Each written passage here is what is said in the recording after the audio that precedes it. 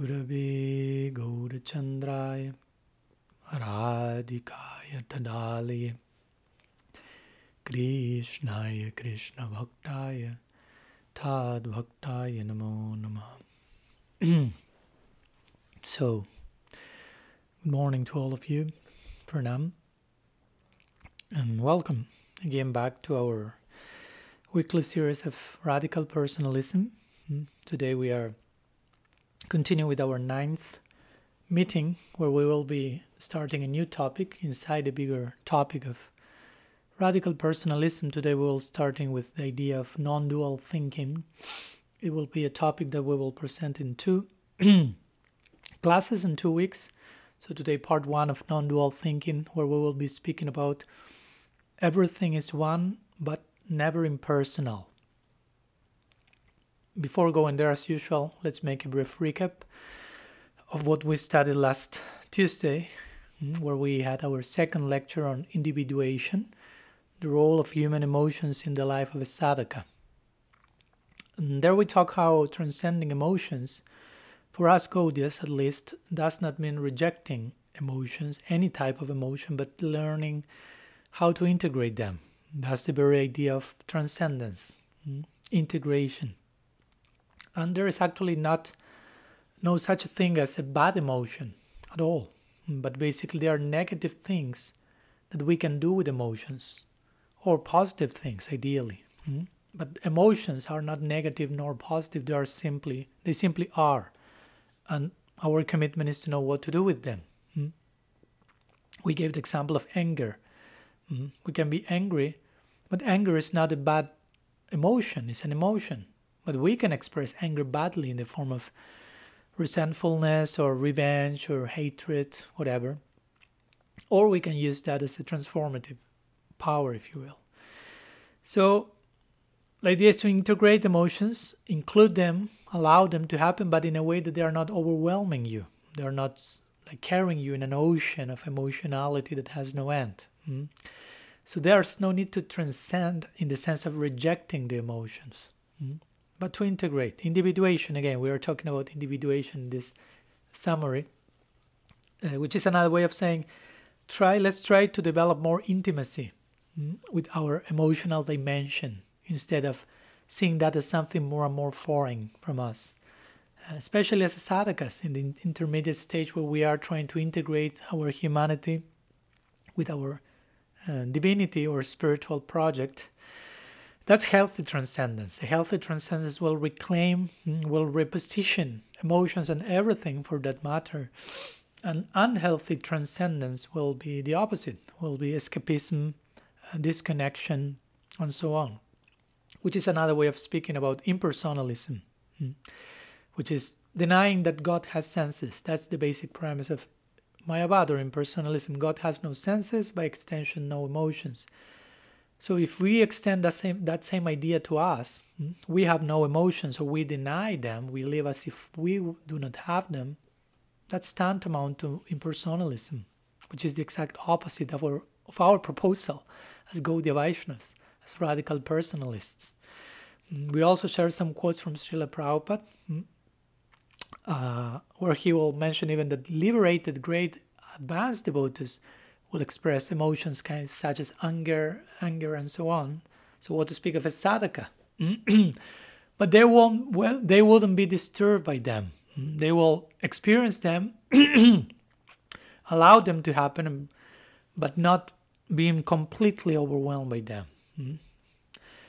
Because if we engage in that direction, okay, I will reject emotions so I'm not overwhelmed by them, that is another way of speaking about emotional apathy, and making our heart more and more insensitive probably, and getting more and more far from the ultimate goal that we want to attain as Gaudiyas, which is to enter a whole world of emotion or bhava.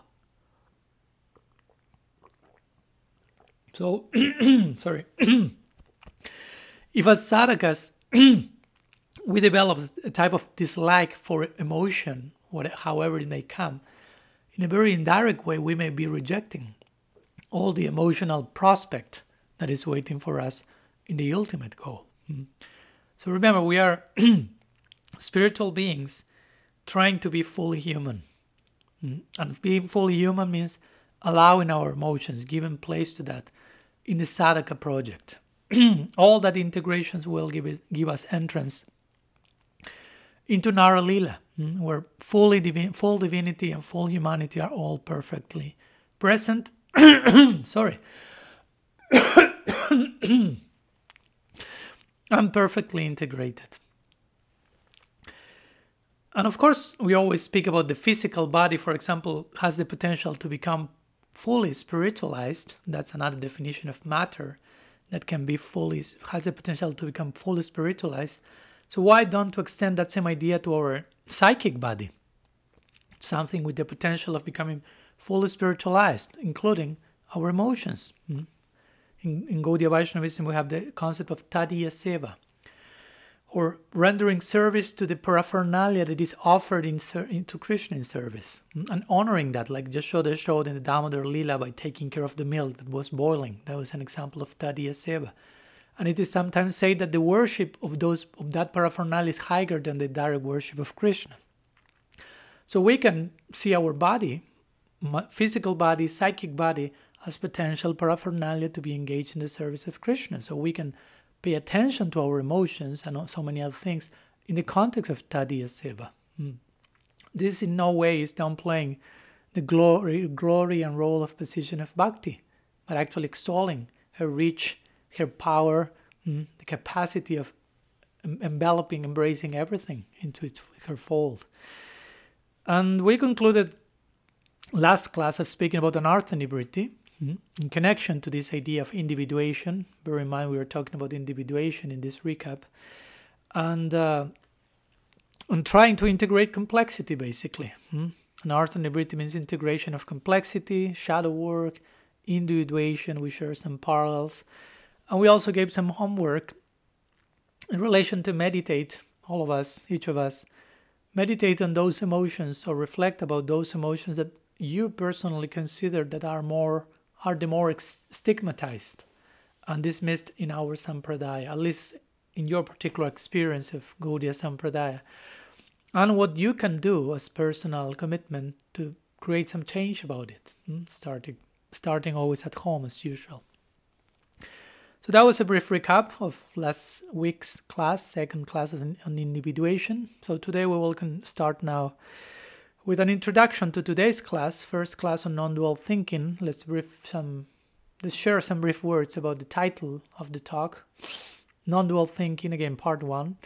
Everything is one, but never impersonal.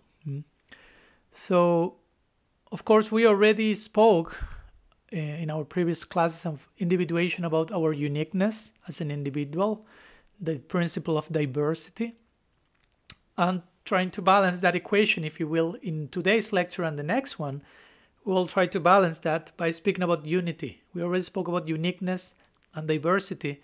Let's speak now about unity in the context of non-dual thinking, which basically has to do with the awareness of what makes us connected as part of the same unit, sharing a common source, basically.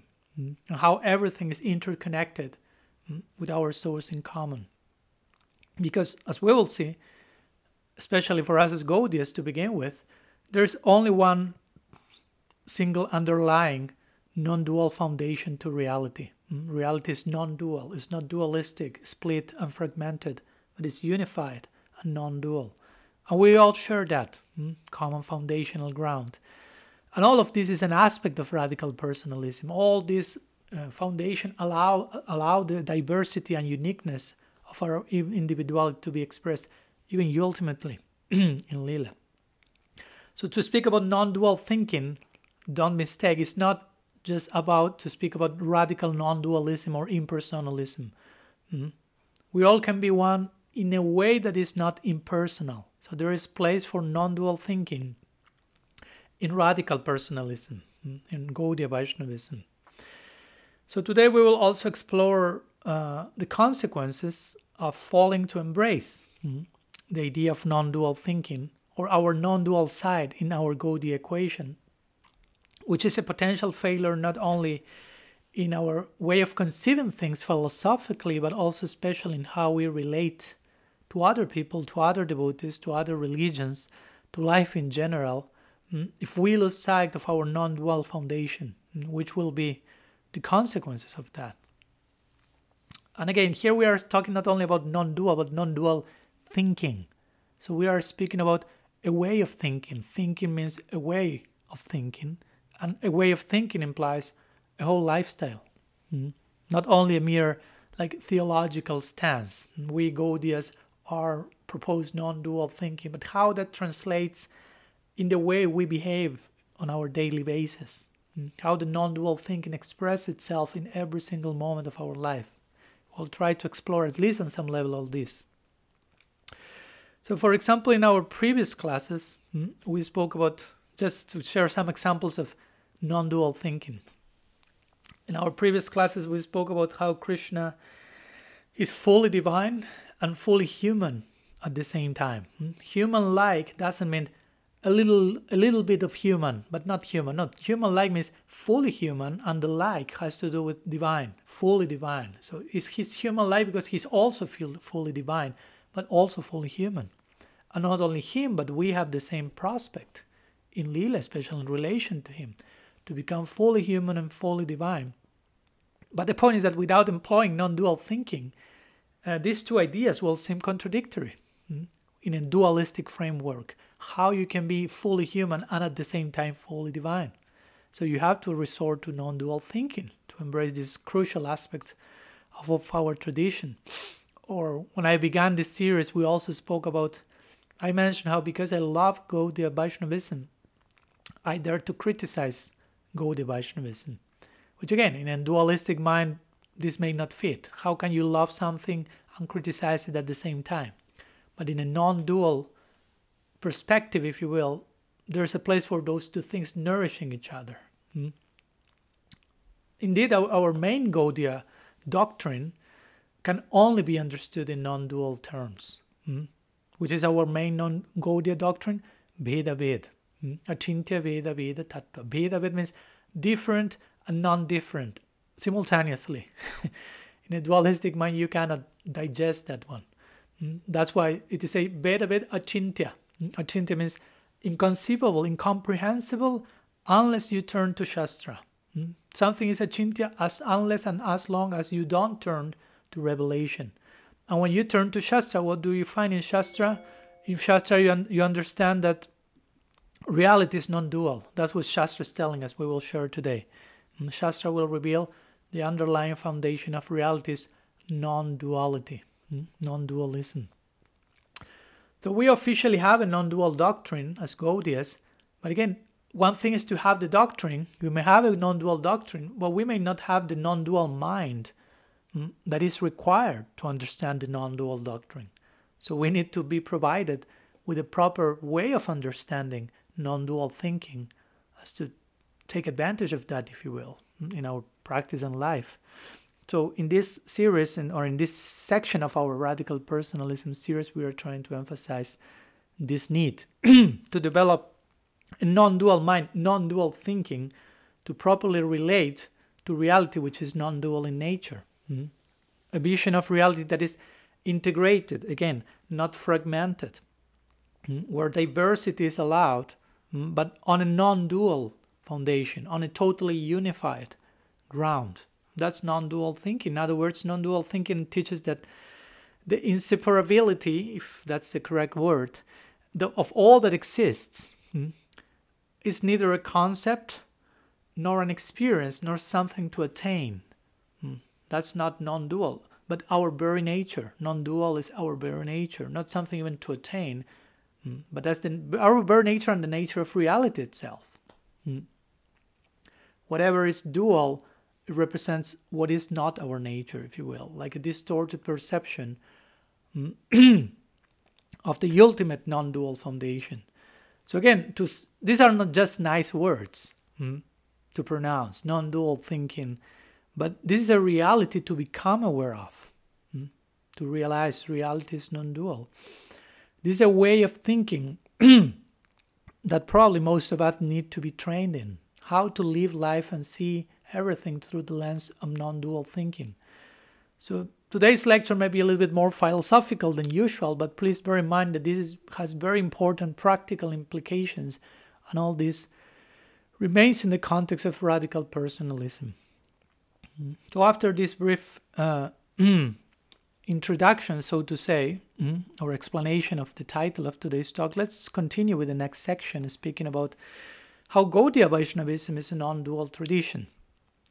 I already mentioned that in general, but let's share some examples and quotes from Shastra that clearly make this point. So again, many of us may still be accustomed to relate non-dualism to impersonalism, to radical non-dualism, to Advaita Vedanta. Advaita means non-dual. But it's important to bear in mind that we Gaudiyas are also non-dual tradition. Not in the same way as impersonalism, as Advaita Vedanta's radical non-dualism, but we have a non-dualism of our own, after all. Indeed, every school of Hindu mystical theology, and every mystical theology outside of Hinduism, for that matter, they must be non-dual in nature, for them to be a mystical tradition, for them to convey an actual mystical proposal, because mystical and non-dual are basically synonyms. I will be using both of them as synonymous here, mystical, non-dual. Because if we do not embrace some form of non-dualism in one school or another, then we will have dualism as the remaining option. And as soon as we invoke dualism, of course, the mystical aspect of the tradition will evaporate as a result of that. So non-dual thinking is the foundation of every mystical tradition, including Gaudiya Vaishnavism. And in each particular school, of course, this non-dual, the approach to non-duality will differ, because if not, we will be all the same sampradaya and the same siddhanta and the same philosophy. But we agree on this foundation, universal foundation of reality. So let's go to some examples of how our Gaudiya tradition is non-dual in nature.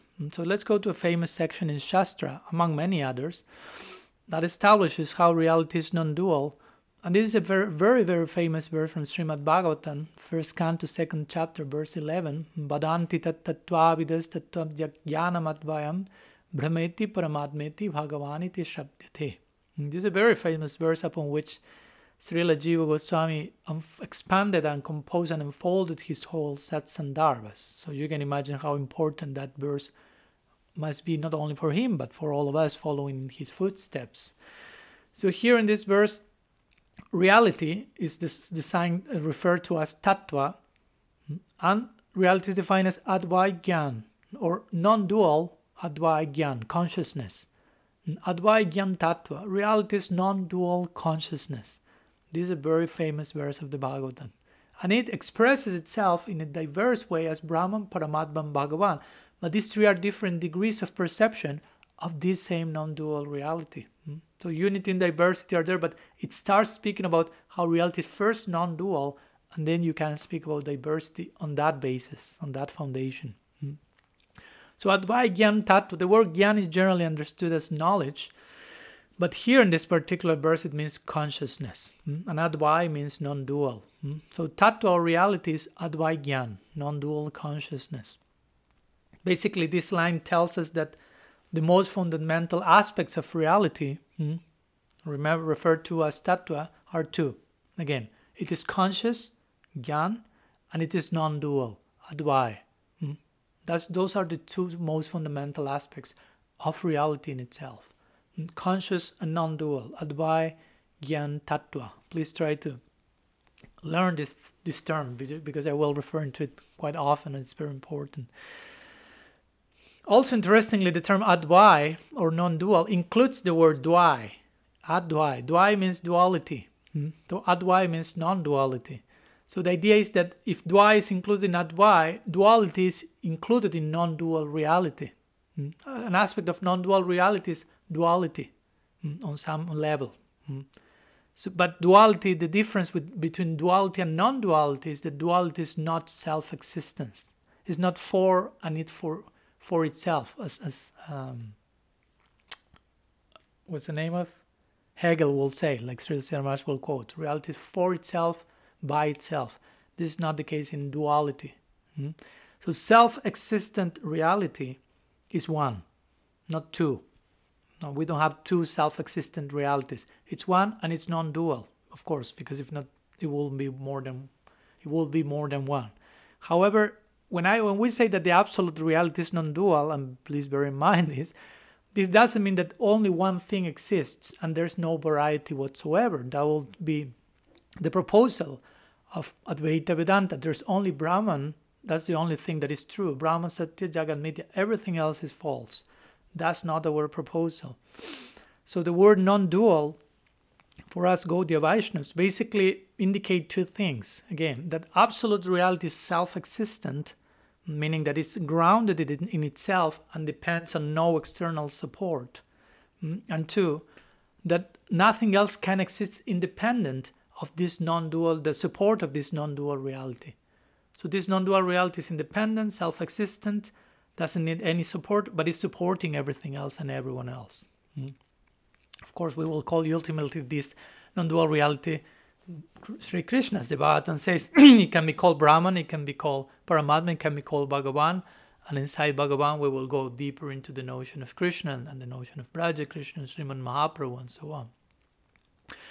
So this is the beginning of the Bhagavatam. The Bhagavatam almost begins by establishing reality is non-dual consciousness.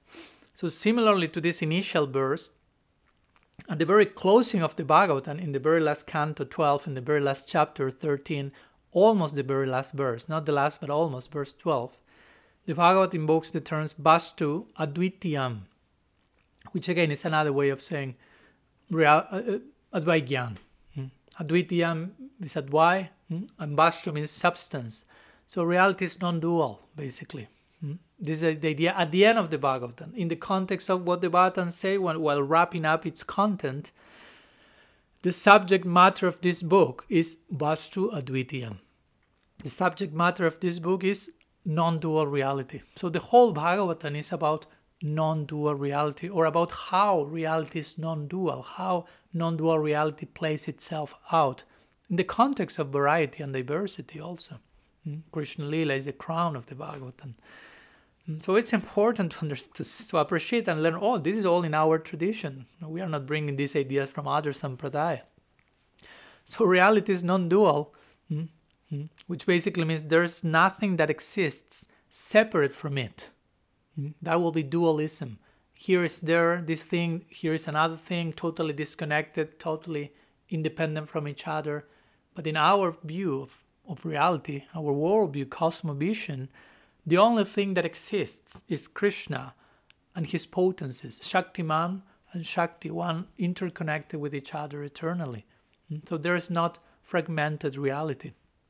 So Krishna and his Shaktis, in one sense, they are non-different from each other, Abhed, although simultaneously different, Bhed, Achintya Bhed, Abhed, Tattva. So there is a foundation of non-duality and unity which allows for proper diversity to be expressed on that foundation, which we call harmony. Harmony is diversity expressed on the foundation of unity. So let's briefly recap to make this idea clear, since for some of you it may be the first time you are hearing all the things.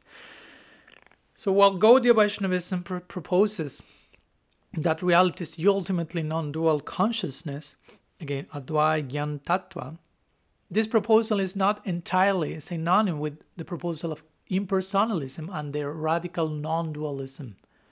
Our non-dualism in this case is not radical. We are radical personalists, not radical non-dualists. In their case, radical non-dualism is, to the very core, everything is non-dual. There's no diversity whatsoever. Only there is Brahman as real.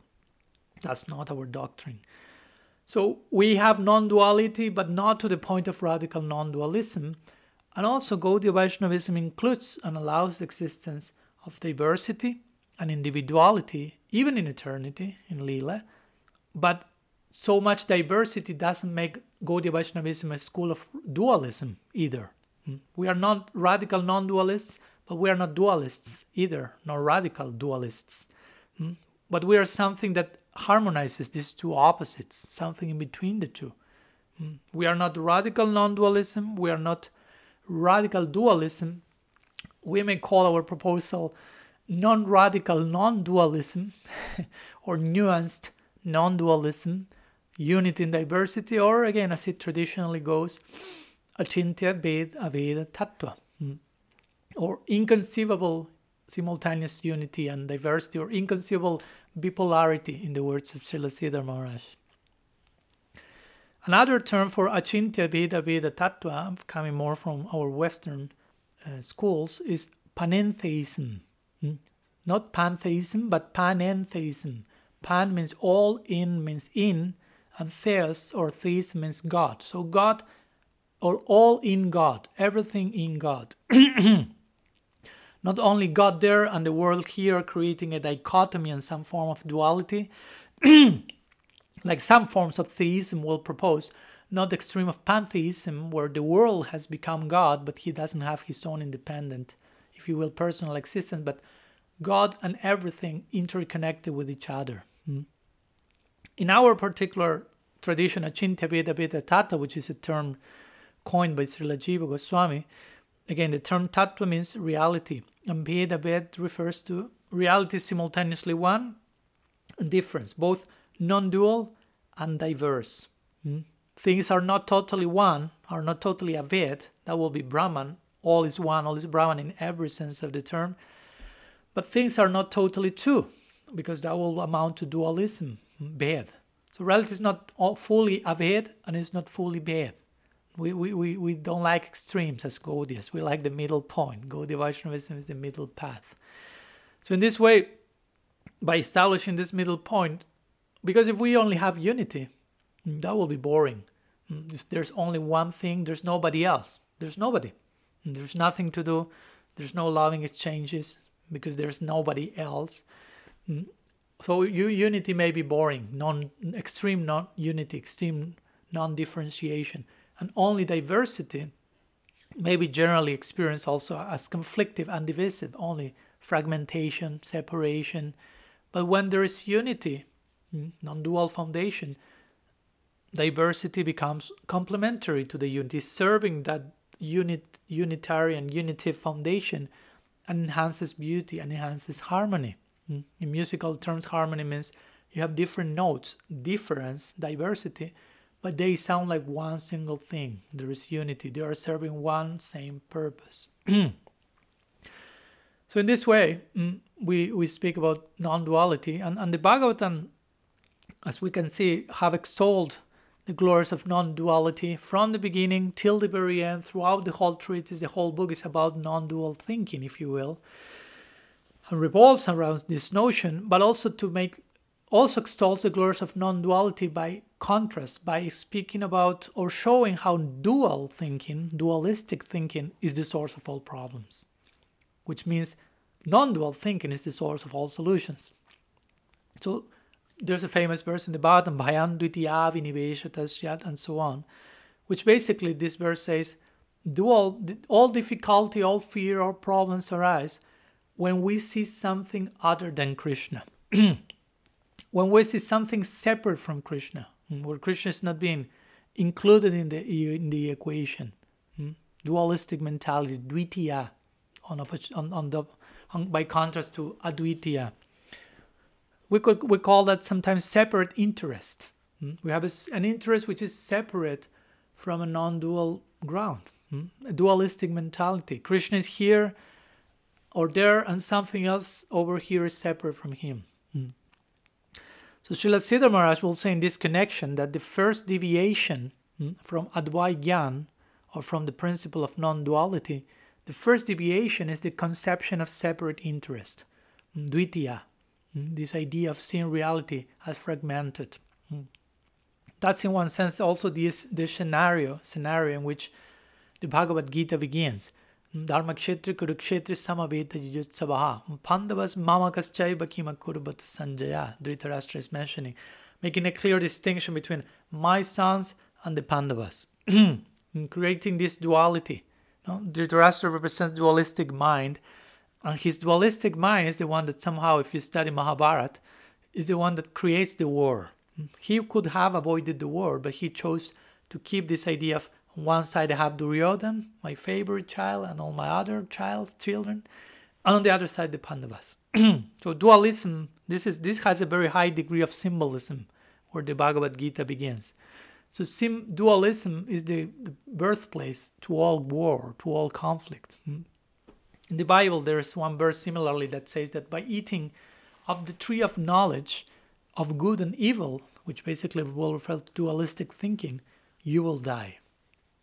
So it's another way of putting the same idea. So my point is, this idea is everywhere. It's not only in the Bhagavatam. We find that in every religious mystical tradition. So we need to embrace our non-dual side, but also we need to understand in which way we Gaudiyas are non-dual, in which particular way our tradition is non-dual. And a proper understanding of this middle point, which is not an extreme of radical non-dualism nor dualism, will prove crucial, again, not only as a theological stance, but to how we relate with everything, with reality itself, because again, reality is non-dual. So how we relate with everything, with reality, which is non-dual, and failing to do so, failing to relate with reality as non-dual, may filter every aspect of our existence with a dualistic vision that will go against the very viewpoint of our school. So similarly, as we already spoke in the past, we are a personalist tradition, but sometimes we may misrepresent our tradition by behaving in ways that are depersonalized and impersonal. Similar, we are a non-dual tradition and we consider reality as non-dual, but we may misrepresent our own school by behaving in dualistic terms. So it's important to have this in place, at least to begin with, conceptually, to understand that and gradually embrace that, embody that. So let's next go to a new section and share some examples of how to ideally apply this viewpoint of non-dual thinking, and share some further examples in Shastra about this. So let's go to another section, conceptual examples of non-dual thinking in our Gaudiya tradition. Just for us to continue seeing how this is all over the place in our own school. This is not a new fancy way of speaking or anything like that. So for example, continuing with the Srimad Bhagavatam, when it describes the vision, the inner symptoms of Uttam Bhagavat, the topmost devotee, the Bhagavatam is saying, Sarva Bhutesu Yat Pasyet, and so on, describing that the highest type of devotees are seeing the presence of Krishna within everything, and they are seeing everything being situated in Krishna and in relationship to Krishna. So that's the vision of the highest devotee, non-dual thinking. Everything is in Krishna, Krishna is in everything. Not only a theory, but a vision. Similarly, in the Bhagavad Gita, in the 6th chapter, there's a similar verse, Yumam pasyati sarvatra sarvam chamai pasyati, and so on. Krishna is saying, for one who sees me in everything and sees everything in me, I'm never lost to him and he is never lost to me. So it's another way of saying the same thing. The person who has this type of non-dual thinking is seeing me in everything. This is not impersonalism. It's non-dual thinking, Gaudiya non-dual thinking. And he's seeing everything in me, situated in me, in relationship with me, not fragmented, not disconnected. And for that person, I'm never lost, and he's never lost to me. So these are clear examples of non-dual thinking. God is everything, and everything is God. Or to be more precise, if you will, God is in everything, and everything is in God. Try to meditate about this and go beyond your mind with this type of ideas. To meditate on this is a part of our tradition, to meditate on these truths. This is not Mayavad. This is not impersonalism. This is not something that only belongs to mystical Christianity or Sufism or any other mystical tradition. This is right here in our main books, in our main Shastra. But we may lose sight of it. So it's always time to reclaim our own tradition in ourselves. So of course someone may say that, okay Maharaj, but the above verses you quoted from the Bhagavatam and Gita basically depict the vision of the topmost devotee, who is Krishna, everything in Krishna, but we are not there yet. So that does not apply to us in our particular situation. We cannot imitate that, and it's okay. I agree, but at least we should start by theoretically accepting these facts. Reality is non-dual. ultimately I should develop that vision. And in theory, I should appreciate that state that those higher devotees are exhibiting. So I can someday enter there gradually. I will never enter a state that initially I'm not appreciating in theory. And that's a definition of sadhana bhakti that sometimes I like to share. Sadhana bhakti could be described as a theoretical appreciation of the reality of bhava bhakti and prema bhakti. You cannot imitate bhava, prema bhakti, but you can start to be instructed and educated about that and appreciate that reality and long for that through your sadhana. So as sadhakas, most of us are in that stage of sadhana, in one of the different chapters of it, we should try to conceive these sections of Shastra that speak about the highest attainment, the highest vision, non-dual thinking, and see how also those sections, how that non-dual thinking, which fully blooms in the vision of the highest devotee, how that can be expressed and translated in my particular situation, in my daily life I practice. So we should ask these questions to ourselves in a healthy way. Am I aware of, on a daily basis, that everything is in Krishna and that Krishna is in everything? How much do I think about that? How much do I focus my attention in that direction? How can I start, if that's not the case, how can I start getting closer to such vision, where I am now from my present situation? Remember, you won't get to that highest vision of non-dual thinking from one day to another. You get there gradually. It's not that we have no experience of that, no experience of that, no experience of that, and suddenly we arrive there. It doesn't work like that. So if we want to reach that, and we should, if we want to attain the goal of our practice, we should start here and now, somehow or other. And we live in a globalized world in this connection, which in some say by something globalized implies lots of interconnection with other people and cultures and influences. So it's full of diversity. Our lives, our world is full of diversity. But generally this globalized, diverse world lacks unity in many ways, promoting therefore a dualistic mentality, individualistic mentality, and all the conflict, of course, that ensues from that. So our contribution of Gaudiyas in this connection could be, okay, let's try to bring more unity into the picture, into the already existent diversity. We have full of lots of diversity in the globalized world. So probably we can bring some non-dual thinking, some unity probably. It's not only by talking about non-dual thinking, but how much I can experience. Again, God's presence in everything. That's an important aspect of non-dual thinking. God's everywhere. God is in every heart. God is in every atom, even according to our vision and tradition. That's one aspect, no? In this connection, one example that we could bring to the picture is that of Siradaksai Vishnu, another word of referring to Paramatma, Krishna, another form of one of the names of the Absolute. He is residing not only in every heart, but also in every atom. Every pore, in every atom is an embassy of the Supreme Lord. We could say poetically, every pore of creation is oozing with the presence of the divine. Try to imagine how beautiful, how poetic, but how much we are aware of that. So this is non-dual thinking. You cannot understand that in another way. Now, God is in every atom, and simultaneously He has His own abode where He resides with His associates. Without non-dual thinking, you cannot grasp these beautiful truths. Without non-dual thinking, you cannot basically grasp any of the main sections of Shastra or the teachings of Shastra. Most of them will remain incomprehensible for us if we do not embrace non-dual thinking. So it's very important.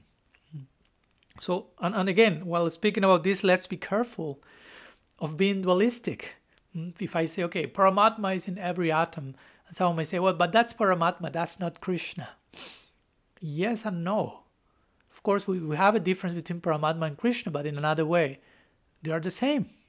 Because the Absolute is non-dual, so be careful of creating a split in the Absolute, in your own mind, of course.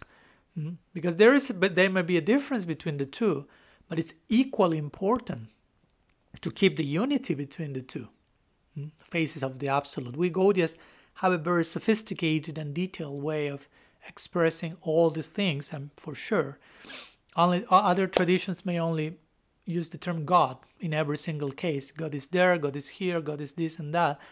And we may think as Gaudiya as well, these traditions are too simplistic, not that well refined, since they don't have nuanced ideas like Mahavishnu and Garbhodakshay Vishnu and Siddhakshay Vishnu.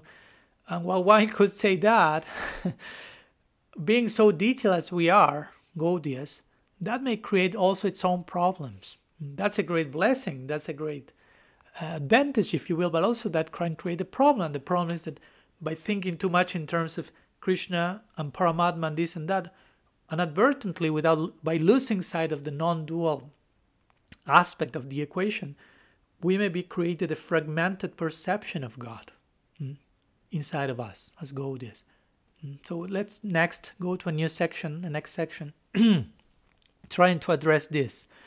Let's speak about the dangers of being a part of an extremely specified tradition, as we are, as Gaudiyas. We are extremely specified, extremely detailed, and it has its pros and cons if we don't keep the proper picture in mind. So many of us do not generally think of God being in every atom and everyone's heart, much less have that vision. Or some of us may agree with that, but we'll say, that's not Krishna, as Gaudiyas. Again, we may say, that's Paramatma. Krishna is in Vrindavan with the cows and gopas and gopis and not in every atom. That's Kshirodakasai Vishnu. And again, if we don't have a proper non-dual framework, we will be creating a dualistic split, a dualistic fragmented division in the absolute, in our conception of the absolute. But remember, reality is non-dual. So the absolute is always absolute. It's always non-dual. The infinite, Krishna is another way of speaking to him, is the infinite. And the infinite is all present, everywhere, always, every place, all time. So be careful with, once you over-localized God's action in one place, in one mission, in one form, in one ritual, in one deity, or any other kind of event, once you over-localized God, we can easily conclude that he's only there and he's not in another place. Or even worse, you may think he's not available everywhere and at all time, which goes quite against the very definition of the absolute, which again we may not be aware of, but we may be indulging into those type of misconceptions. So we emphasize, of course, that God is immanent and he's transcendent. So he's fully present in the world, even in every atom, but also he's beyond it. He's not touched by the influence of this world, and he has his own abode and lila. So he's simultaneously immanent and transcendent. And while we emphasize that in theory, I personally think we do not emphasize enough, or we do not understand or feel enough, God's all-pervasive side, even in every atom and every heart. And we end up conceiving the divine somewhere upstairs in the lila. Krishna is over there, and we point to the sky or something. So we create that kind of split. He's there, he's not here. And that bears lots of consequences, we will see. So in the same way as it's crucial to have non-dualism in place first, before going to the diversity of the lila, and first become aware of non-dual foundation before you go to the specified details, as that is equally crucial. Another way of saying the same thing will be, please first try to have the immanent aspect of God in place, God everywhere, in every heart, everything, and only then address the transcendent. Because if not, you may conceive of these things as dualistic and lose sight of how God appears in your life in the most immediate moments. And by understanding this, actually you will be able to perceive, if you perceive God as immanent here, you perceive transcendence here. Because Krishna comes here on earth. He executes his lila while not being affected by this world. So that's a very interesting combination. Again, we have immanence and transcendence. God is entering the world and remaining transcendent at the same time. Again, in conclusion will be, God is not out there, somewhere out there. This notion easily allows to remain dualistic in thinking. Or some other example that comes to mind. I remember last year we were in Narasimha Chaturdasi, And I remember giving a lecture on how Nrsimhadev is non-different from Mahaprabhu, trying to emphasize this non-dual conception. Mahaprabhu is the golden lion, Mahaprabhu is Krishna himself, and Krishna is the source of all avatars, Nrsimhadev included. So all these avatars are the same person. Nrsimha is an aspect of Mahaprabhu for us Gaudiyas. He's not a different person. He's not a different God. This is a very basic point. But have you thought about that? And how you think about that? Because usually we don't stop sometime and really reflect upon the thing. So the result of lack of reflection is that in a case like this, we may eventually realize, oh my gosh, I have a dualistic notion of God. I'm thinking as Nrsimhadev as one person, and Krishna is another person. He's Mahaprabhu, he's Nrsimhadev, he's Matsya, here's Kurma. How do we internally relate to all these ideas in our bhajan, in our practice? How do we relate to all these unlimited faces of the Absolute, which are asankhyaam according to the Bhagavatam, uncountable? So do we relate to them as being one person, one same person expressing itself differently, non-dual foundation? Do we relate to them in non-dual terms, in other words, or do we relate to them through dualistic thinking, which will affect our avideya and prayojan, if that's not in proper place in our sambandha? So all faces of God, again, they are different in one sense, but are still the same person. So how much we are contemplating that, and how much all that works in our mind, in our head, in our conception. There is diversity, but too much diversification can make us dualistic very easily. And although we have a non-dual foundation, as we mentioned as Gaudiyas, in principle, if we don't have the foundation in our own foundation, so to say, we just become kind of polytheistic, because we will see many gods disconnected from one another, instead of one non-dual reality. So try to think about that. We are not polytheistic, but we may think in those terms, by thinking, here's Nrsimhadev, here's this, here's that. Of course, and all of us can say, no, they are all one. We can say that. But we may lack that realization. So we may be monotheistic and non-dual on a lip level, but on the realization level, we may still remain polytheistic, for example. And again, we Gaudiyas have that danger, so to say, because of how much nuance and diversified is our tradition. We have such a pantheon of unlimited faces of the Absolute, not only with the three Vishnus, so to say, Purusha avatars. We have Krishna in Braj, Krishna in Dwarka, Krishna in Mathura, all these different faces of him. We have the Panchatattva, which is God in 5 features of 5 faces. We have the Das Avatar, 10 different divine descents, all of them being the same person. Well, on another category, we have 33 million demigods, but that's another department.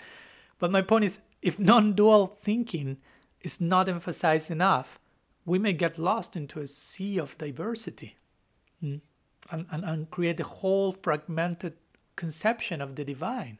And if we conceive of the divine as fragmented, that will extend to every other aspect of reality, probably, as we will see today.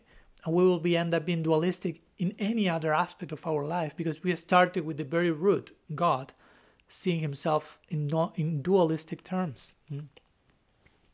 So, and on top of that, again, going back, if we are as Gaudiyas, we have also so much attack against Mayavad, against non-dual Vedanta, at least as Advaita Vedanta it is understood. So if we are so much against that type of non-dual thinking, without understanding we are also non-dual, we may end up being extremely dualistic because of so much attack against non-dual Advaita. So on one side, non-dualism has to be attacked. We may think in that way in relation to Advaita Vedanta. And on another side of your tradition is so much diversified that without the proper emphasis on non-dualism, you can easily become dualistic, again, even polytheistic. So, in other words, to put it in other terms, if we try to breathe the full air of Gaudiya Vaishnavism, the full pran of our Sampradaya, only through the lung of diversity, then this will leave us with a very incomplete vision and version of who we actually are, of all that we can be as a non-dual tradition. So you also use the lung of non-dual thinking to balance the overdose of diversity, so to say. So in summary, before going to another topic, because we are an ultra-specified tradition in terms of the level of theological detail and the subtleties of post-liberated life and the lila, which is all that too much, not too much as a criticism, but there's a lot of emphasis on the Veda side, on difference side, diversity side. And also because of the abundance of historical opposition to impersonalism, of radical non-dualism, too much rejection of the Abeda side, of the non-different side, we Gaudias, by having these two things, run the risk of easily becoming dualistic and end up rejecting all expressions of non-dualism, including the one that we are supposed to represent.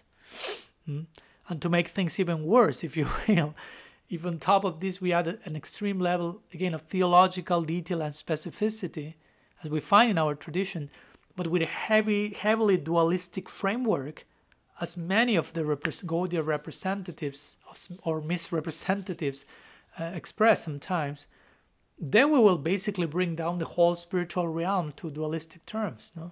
Because on your lip level you speak about lila and details, but on another level you conduct yourself in an extremely dualistic way. So that makes the whole lila something dualistic. The way you represent it, through example, worldly, basically. And that's not the idea. Because, again, lila works on the foundation of non-duality, remember. Non-dual thinking, non-dual consciousness is the ground on which the lila is performed. The diversified expression of spiritual life, so to say, lila is a word for that, happens on the foundation of non-duality. Without foundation, you have no lila. No foundation, no lila. No foundation, no sustainable spiritual project at all. So therefore, we need to become deeply aware of how non-dualism plays itself out in Gaudiya Vaishnavism, in radical personalism, and how to properly embody ourselves such principles through each and every one of our actions. And just a disclaimer, as usual here, we are not criticizing for sure the essence of the Gaudiya Sampradaya, the essence of our tradition. We are just analyzing how we may be dealing with that essence at present ourselves, and what we may need to adjust in our conception of things, in our way to approach reality, so we can take more advantage of this.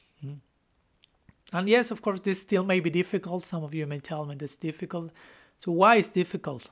So let's go to the next section where we will try to address this point. Why it is so difficult for us to see our non-dualistic side as a tradition. Because again, we are a non-dual tradition, reality is non-dual, but it still may be so difficult for us to embrace that. So why? It is said that, interestingly, like what mystics often intuit and live, scientists later prove to be true. So all mystics have said reality is non-dual. And interestingly, nowadays scientists are proving that. Interestingly enough, contemporary science, especially quantum physics and so on, they are recognizing that in relation to everything else, there is no solitary anything in the universe. Everything is completely interconnected. So which is another way of speaking about non-dual reality. So even scientists are seeing this. But probably we are not seeing that yet. So we should even be open to learn from them. So again, why it's so difficult for us to embrace non-duality? As we mentioned, one reason may be the strong opposition to Advaita Vedanta for centuries, which everyone, including some of the Gaudiyas, may still identify as the only form of non-dualism, or even relate to Vedanta and not relate ourselves with that. But another reason to this connection may be that, to be directly and honest, that probably most of us were not taught to conceive things in that way, to think in non-dual terms, to learn to appreciate how, in the words of Richard Rohr, everything belongs. He has a book with that title on this topic of non-dualism.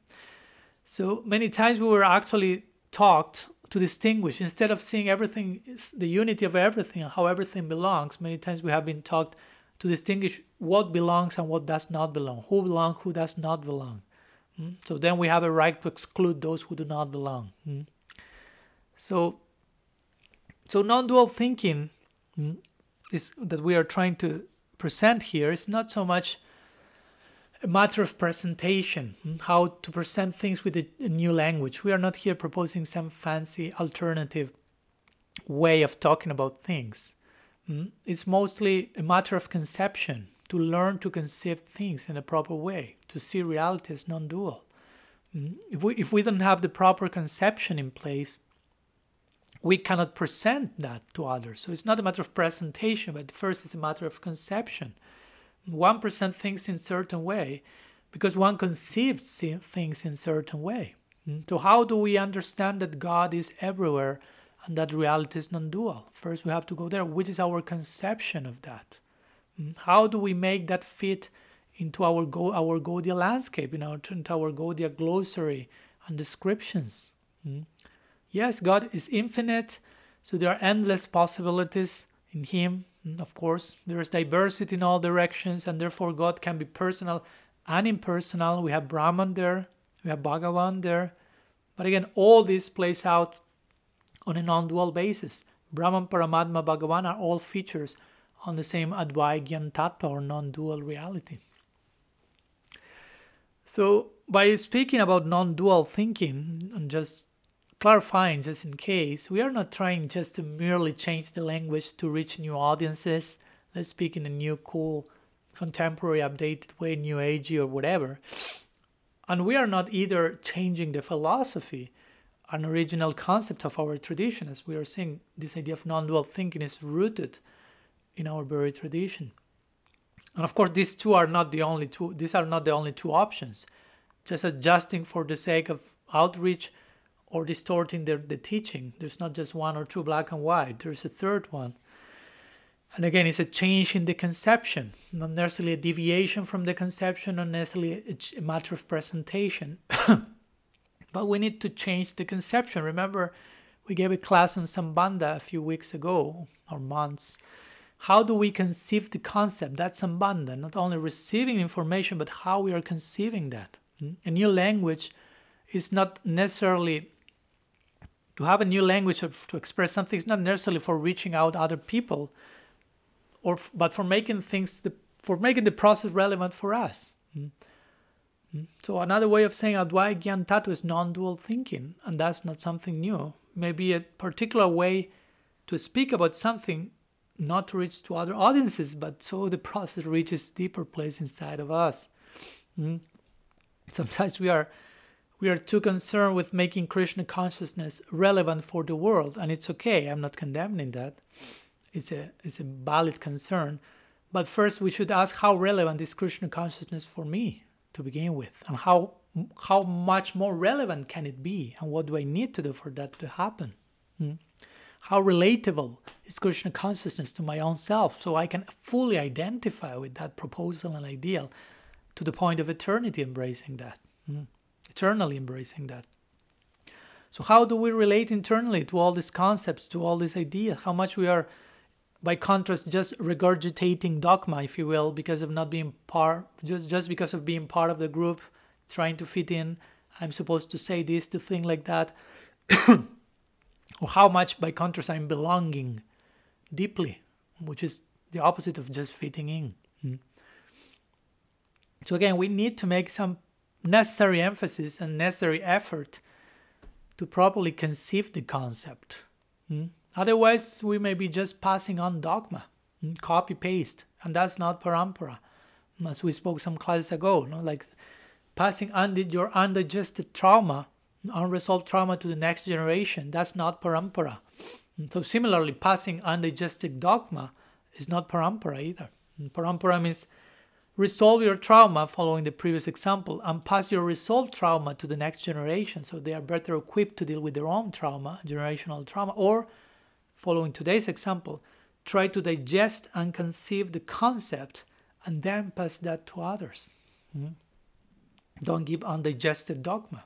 And even if we receive in parampara something which has been already digested by our predecessors, purvacharyas, we ourselves need to further digest that and ruminate on that and think about that, since whatever we are receiving from them, that food, so to say, that we are receiving in parampara, can be chewed and digested eternally.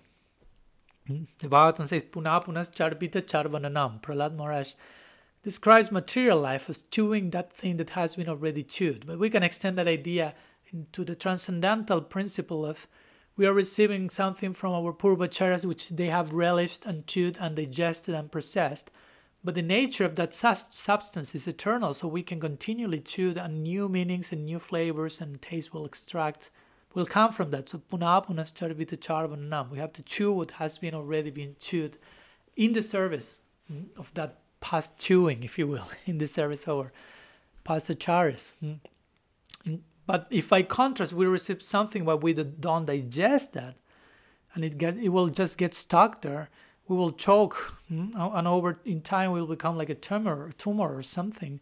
And we don't want that. That's not parampara, and that's not being a representative of parampara.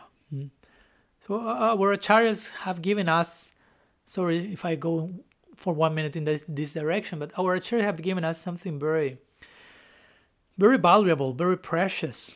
But we need to honor that by continuously expanding that gift in us, through us, by their grace. Their words are conclusive, but in another sense, the words are not the final word, to the point that nothing else can be added or said to that. And this is the problem that devotees sometimes make of all these works that are totally foundational for us, coming from our acharyas, for example.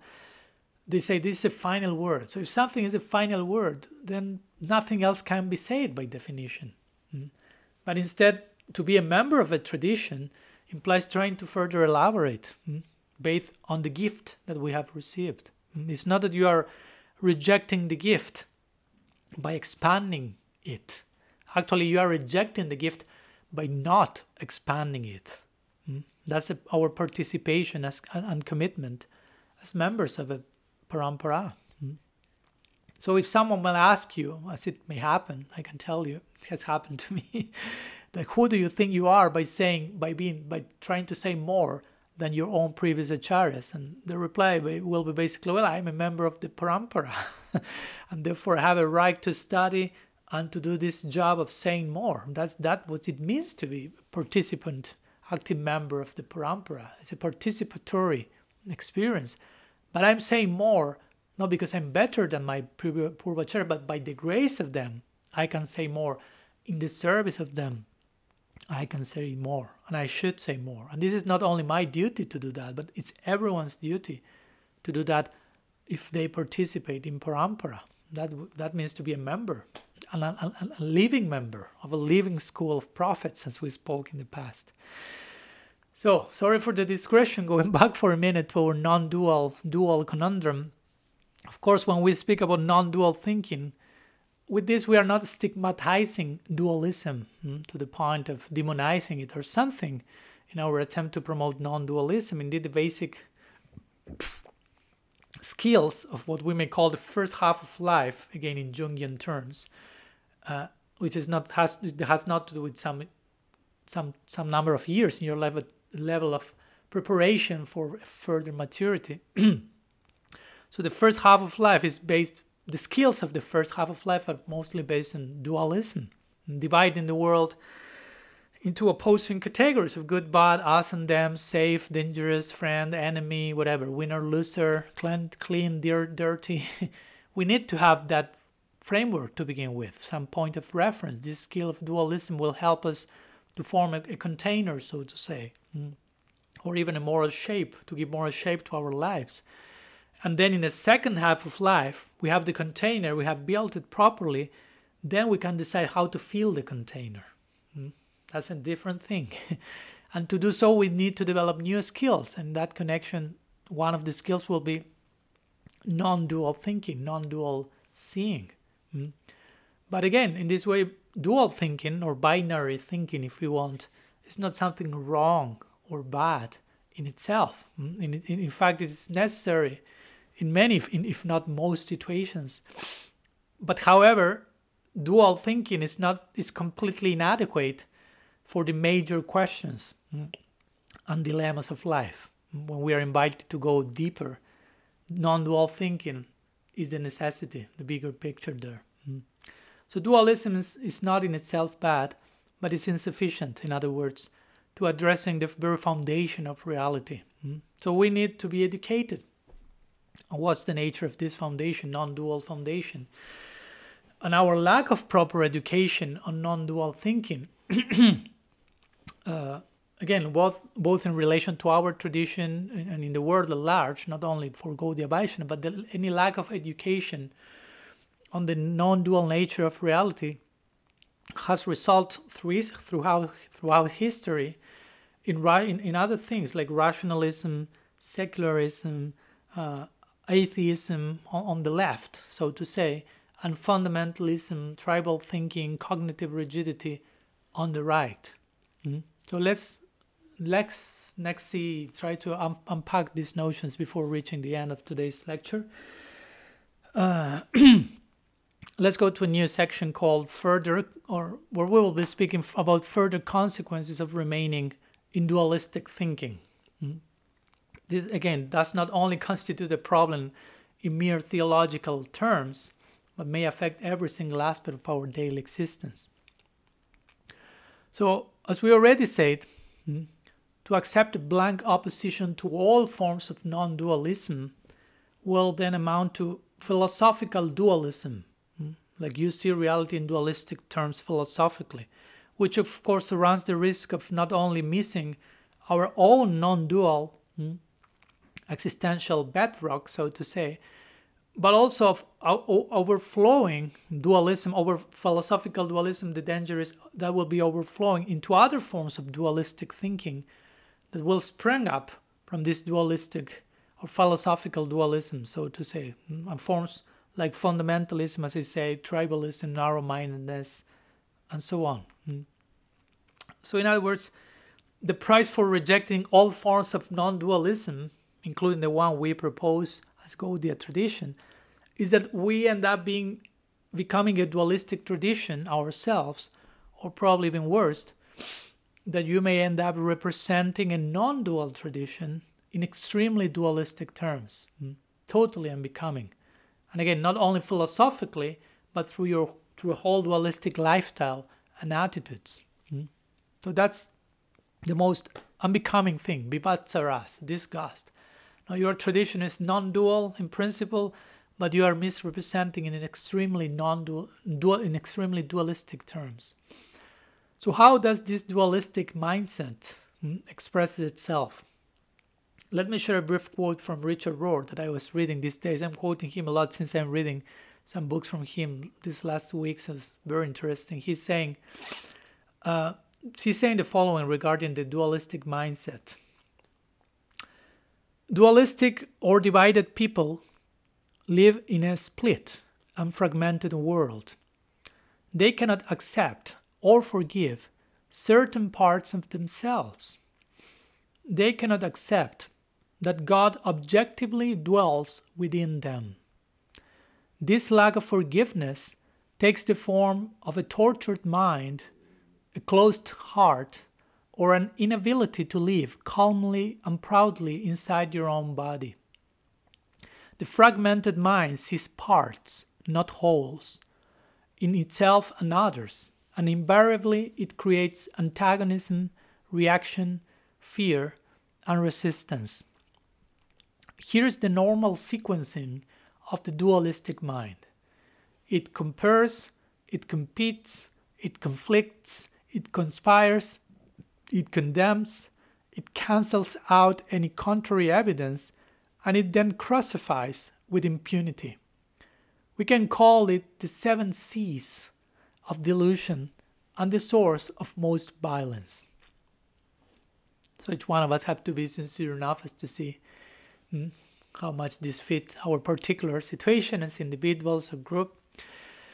But as you can imagine, we need a non-dual mind to continue as a Gaudiya, despite so many Gaudiyas misrepresenting their tradition in dualistic terms. And again, we may be one of them on some level or another. So we need to develop non-dualism even to deal with those misrepresentations, to be forgiving, to be reconciling, to still have hope.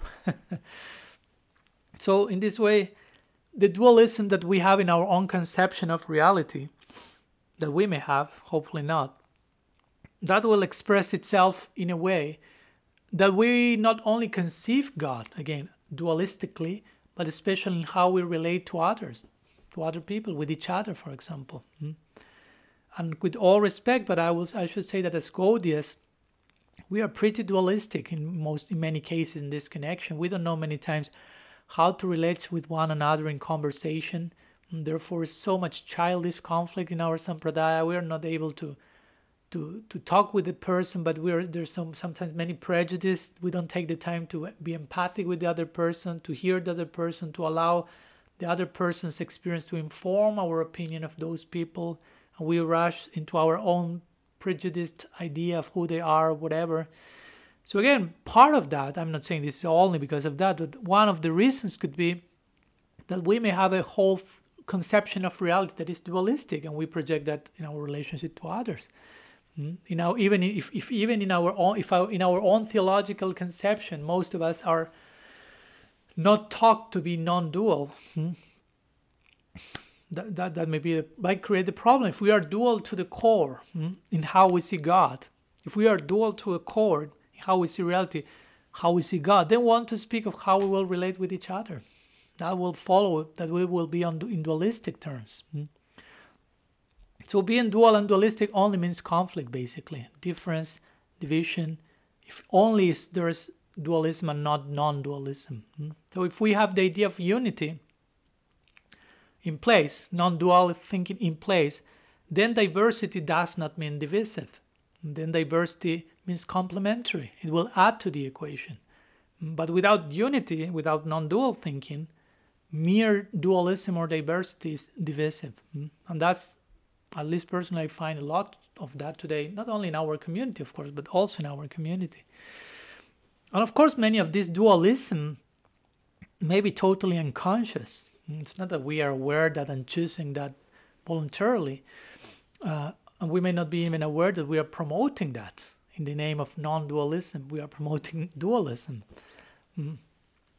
For example, we maybe even speak a lot about diversity, representing our tradition in terms of our theological ideal and the level of detail there, where we don't have too much diversity of opinion. In many cases, we don't have too much flexibility and capacity to agree, that we may disagree, or we may have a total, as I mentioned, lack of empathy and appreciation from other Vaishnava groups, other Vaishnavas, what to speak of other mystical traditions, what to speak of non-mystical disciplines that can nonetheless teach us something. We'll speak about more next class in that connection. Of course, there may be, and there are exceptions to these, but still there are exceptions. Still, they are not the rule. But by rule, we should be non-dual by nature, because that's the nature of our sampradaya. So let's not use non-duality, because that can happen also. We may be extremely dualistic, but nonetheless invoke non-duality as an excuse for not engaging in our personal work. For example, we spoke about individuation last week. So we may invoke the idea of non-duality as an excuse for not engaging in individuation. Because the two of them have to balance one another, to be an individual, unique, diversified, but to have the non-dual foundation in place. In fact, it's quite easily to intellectually appropriate non-dual teachings and then use them to justify or rationalize some of our behavior or misbehavior. And another possibility before finishing of dualism, of being dualistic, how that it plays out in our daily life, is that we may end up creating a divide between this world and the next, so to say. We will speak about this in detail in future classes as well. Our relationship with this world, how to find transcendence there. But if we are dualistic, we will think material world, Maya, temporary, miserable, and then transcendence. And that will affect our relationship with creation, with creatures, with human relationships, with our own body, material, physical, psychic, the suffering in this world, because we will just only entertain notions such as we are not this body, we should leave this world as soon as possible, this burning samsara, everything in this world is an illusion, etc. But actually our tradition is not promoting that. Those dichotomies, that dualistic way of seeing things. Our tradition is promoting an integration of everything. We already spoke. Matter has the potential to become fully spiritualized. It's not to be rejected. Examples, again, Krishna himself coming to this world, Mahaprabhu himself descending, Gaur Avatar, validating matter, validating this planet Earth, if you will, with all their entourage coming here, presenting their lila, exhibiting their lila eternally in human-like terms. So, and we, if we want to enter the lila, Vishwanath Chakravarti Thakur mentions, we have to be born in in one planet Earth where the lila is being enacted. So it all is revolving around this world, this planet. This world doesn't need to be rejected. What to speak of considering this world as an illusion? This world is not an illusion. The illusion is in how we see the world. But it can be properly appreciated from the right place without illusion, like Mahaprabhu himself will do. When he, with the proper vision, all this world is becoming a portal to transcendence. He will see Govardhan here, Jamuna there, Krishna over here, through every atom and every pore of creation. So in other words, in non-duality, there is no need to disassociate from phenomena, if you will. No need to withdraw from life. No need for any form of bypassing, in other words. Because everything is deeply integrated. Everything is interconnected. Everything shares a common sacred source. Therefore, everything is sacred eternally, in potential, if we have the proper vision. So everything is deeply integrated in non-dualism, but something that is also deeply integrated sometimes the premise embedded in us, in how sometimes, in the way we sometimes still share our teaching with this dualistic split, spirit matter as totally disconnected from each other. So a non-dual approach to our philosophy, I think, that will mend this dualistic split that I personally find so problematic and to which I probably attribute the major problems of Gaudiya Vaishnavism, even to that point. So in summary, reaching the end of today's presentation, bear with me a few more minutes.